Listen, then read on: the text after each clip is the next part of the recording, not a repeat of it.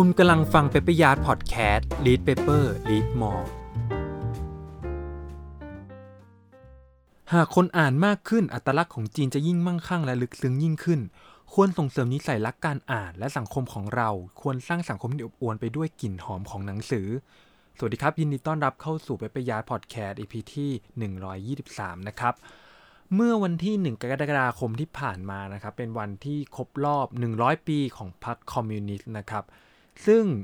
เป็นภาพเงาที่สะท้อนอะไรบางอย่างได้มากพอสมควรโดยเฉพาะอนาคตของจีนนับจากนี้เนี่ยจะอยู่กับผู้นำที่ชื่อว่าสีจิ้นผิงซึ่งในรัฐธรรมนูญ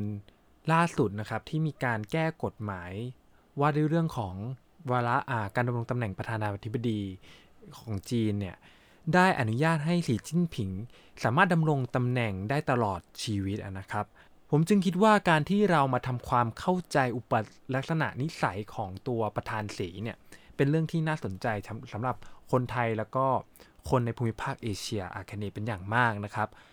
ในช่วงทุกวันปีใหม่สากลนะครับประธานาธิบดีสีจิ้นผิงเนี่ยจะต้องมีการออกมากล่าวปราศรัยส่งท้ายปีเก่าและอวยพรต้อนรับปีใหม่ประชาชนชาวจีน 1.5 พันล้านคนอยู่เสมอ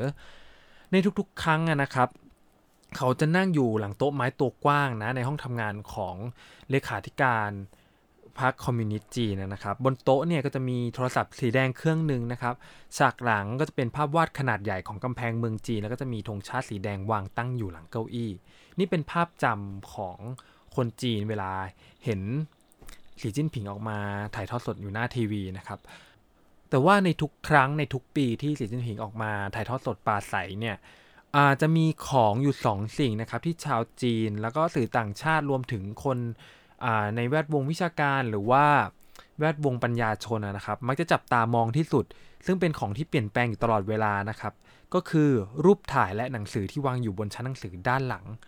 ในส่วนของรูปถ่ายนั้นสีจิ้นผิงมักจะมีรูปใหม่ๆมาวางสลับสับเปลี่ยนอยู่เสมอซึ่งส่วนใหญ่เนี่ยก็จะเป็นรูปที่เขาเดินทางไปพื้นที่ต่างๆทั่วประเทศในช่วงปีที่ผ่านมาหรือว่าเป็นรูปเขาในสมัยวัยหนุ่มนะครับหรือว่ารูปครอบครัวสีจิ้นผิงเคยให้สัมภาษณ์นะครับถึงว่าทำไมในบนชั้นหนังสือของเขาเนี่ยถึงมีรูปถ่ายเยอะแยะไปหมดนะครับเขาให้คำตอบว่าบางครั้งเนี่ยเขาก็เบื่อการอ่านหนังสือหรือว่าเบื่อการต้องมานั่งอ่านหรือว่าทำงานเอกสารอะไรเยอะแยะมากมายนะครับเขาจะใช้วิธีแก้เบื่อด้วยการมองไปที่รูปภาพของเขาแทนโอเคอีกอย่างหนึ่งที่มักจะเปลี่ยนแปลงอยู่ตลอดเวลานั่นคือหนังสือที่อยู่บนชั้นนะครับอาจจะไม่ได้มีการเปลี่ยนแปลงมากนักไม่ได้เปลี่ยนแปลงบ่อยเท่าพวกรูปภาพรูปถ่ายนะแต่ว่าถ้าเราสังเกตทุกปีเนี่ยเรามักจะพบเห็นหนังสือเล่มใหม่ๆบนชั้นหนังสือในห้องทำงานของสีจิ้นผิงนะครับและมันก็จะมักจะสะท้อนถึงสัญญาบางอย่างว่าณขณะนั้นเนี่ยท่านผู้นำกำลังอ่านหรือว่าสนใจเรื่องใดอยู่ในตอนนี้ซึ่งอาจจะสะท้อนให้เห็นถึงแนวทางของจีนในปีนั้นๆก็เป็นไปได้เช่นว่าในปี 2018 มีคนสังเกตเห็นหนังสือ The Master Algorithm ของ Pedro Domingos นะครับและหนังสือ Augmented Life in the Smart Lane ของ Brett King ซึ่งเป็นครั้งแรกที่มีหนังสือเกี่ยวกับ AI วางอยู่บนชั้นหนังสือของประธานสีหนังสือเรื่อง The Master Algorithm เนี่ยเป็นหนึ่งในหนังสือที่บิลเกตได้แนะนำในปี 2016 ว่าเป็น1 ใน 2หนังสือที่ต้องอ่านเกี่ยวกับ AI ส่วนหนังสือ Augmented เนี่ยเป็นหนังสือที่บอกเล่าเรื่องราวว่าคุณจะใช้ชีวิตอย่างไรในโลกที่เปลี่ยนแปลงไปมากกว่าที่เคยในปัจจุบันนี้ในอีก20 ปีข้างหน้าหนังสือ2 เล่มนี้เองนะครับก็ได้ตอกย้ำให้เราเห็นถึงความจริงจังของจีนในการพัฒนาเทคโนโลยีปัญญาประดิษฐ์ Cloud Computing และ Big Data อย่างชัดเจน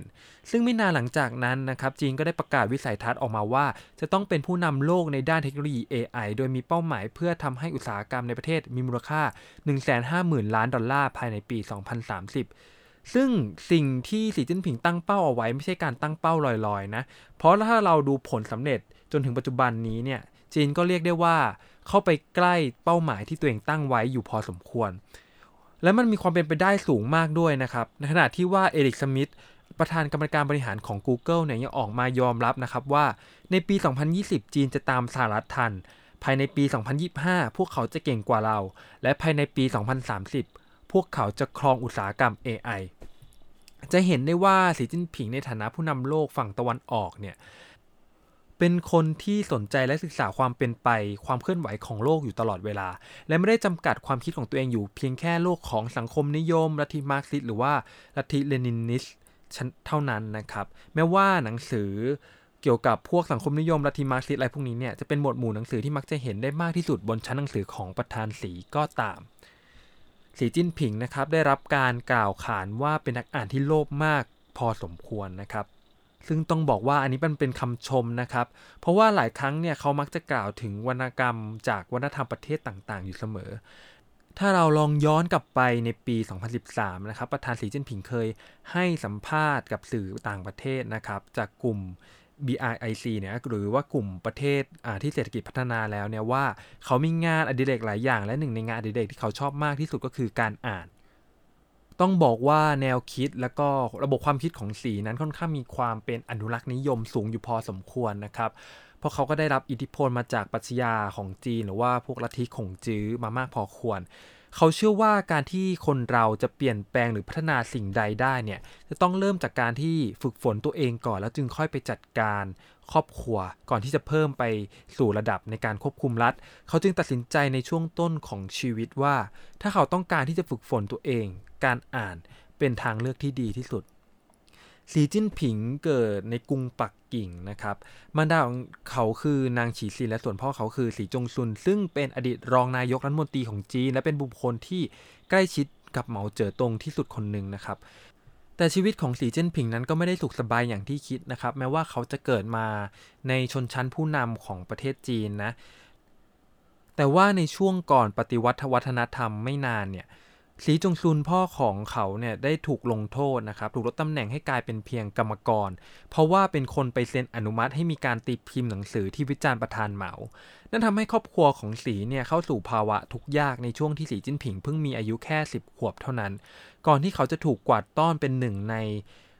29,000 ปัญญาชนชุดแรกที่ต้องไปเรียนรู้เรื่องการทำไร่ไถนาทำปศุสัตว์โดยเขาต้องอาศัยพำนักอยู่ในถ้ำที่เหลียงเจียเฮ่อหมู่บ้านเล็กๆในทางตอนเหนือของมณฑลชานซีนั่นทำให้สีจิ้นผิงเนี่ยจะไม่ได้มีโอกาสในการอ่านหนังสือหรือเรียนหนังสือเลยนะครับแต่ว่าชีวิตของสีจิ้นผิงก็เริ่มดีขึ้นนะครับเมื่อเขาอายุได้15 ปีด้วยความมุ่งมั่นบางอย่างนะครับที่สีจิ้นผิงตั้งเป้าเป็นปณิธานแรงกล้าว่าตนจะต้องเข้าไปเป็นสมาชิกพรรคคอมมิวนิสต์ให้ได้นะสีจิ้นผิงส่งใบสมัครสมาชิกพรรคคอมมิวนิสต์เนี่ยอยู่นานหลายเดือนนะครับด้วยเหตุที่ว่าพ่อของเขามีมนทินนะครับทำให้เขาถูกปฏิเสธในการสมัครเป็นสมาชิกพรรคนะครับแต่แล้วด้วยความพยายามของเขาในที่สุดเขาก็ได้เป็นสมาชิกพรรคคอมมิวนิสต์จนได้นะครับนั่นทำให้ชีวิตเขาเริ่มเปลี่ยนไปและเริ่มมีความเป็นอยู่ที่ดีขึ้นเขาจึงพยายามที่จะหาหนังสือให้ได้มากที่สุดเท่าที่จะเป็นไปได้ในช่วงเวลานั้นสีจิ้นผิงเคยบอกว่าในช่วงเวลานั้นนะครับการอ่านหนังสือกันในหมู่เพื่อนๆเนี่ยเป็นบรรยากาศในช่วงชีวิตที่ดีที่สุดช่วงหนึ่งนะครับพวกเขามักจะใช้เวลาส่วนใหญ่ในการแลกเปลี่ยนหนังสือซึ่งกันและกัน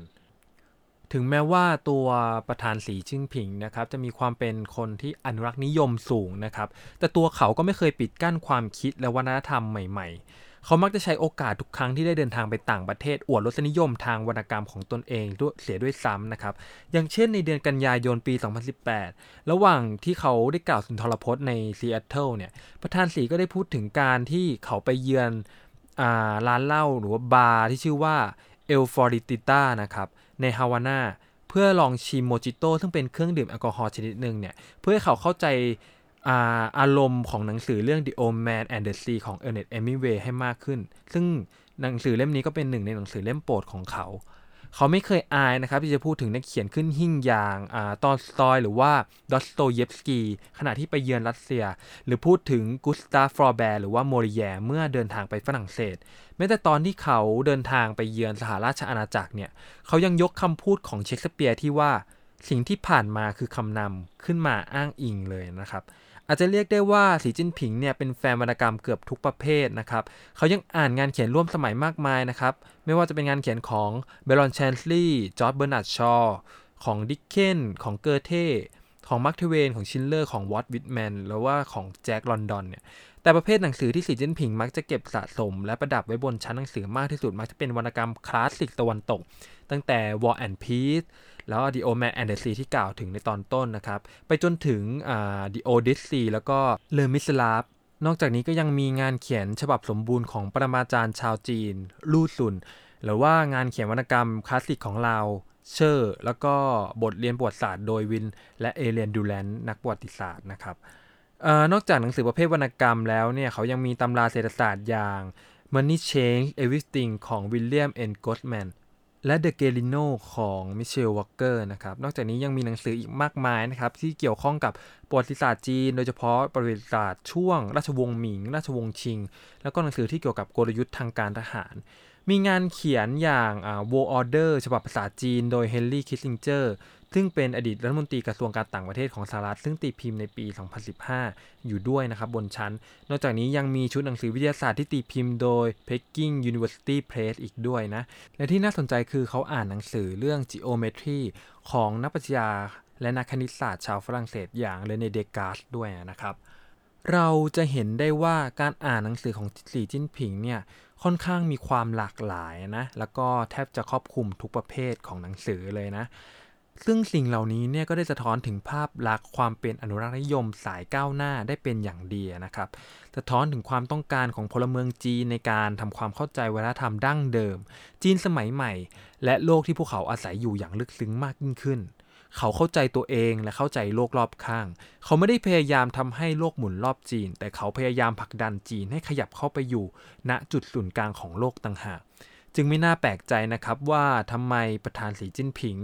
ถึงให้ความสำคัญกับอุตสาหกรรมการอ่านในจีนเป็นอย่างมากทั้งการลดภาษีร้านหนังสือเงินอัดฉีดตามร้านหนังสือการเพิ่มงบประมาณด้านวัฒนธรรมการสร้างห้องสมุดเพิ่มขึ้นเรื่อยๆเพราะสีจิ้นผิงเชื่อมั่นว่าจุดเริ่มต้นของการพัฒนาใดๆล้วนเริ่มต้นด้วยการอ่านเสมอขอให้ทุกคนมีความสุขกับการอ่านครับสวัสดีครับ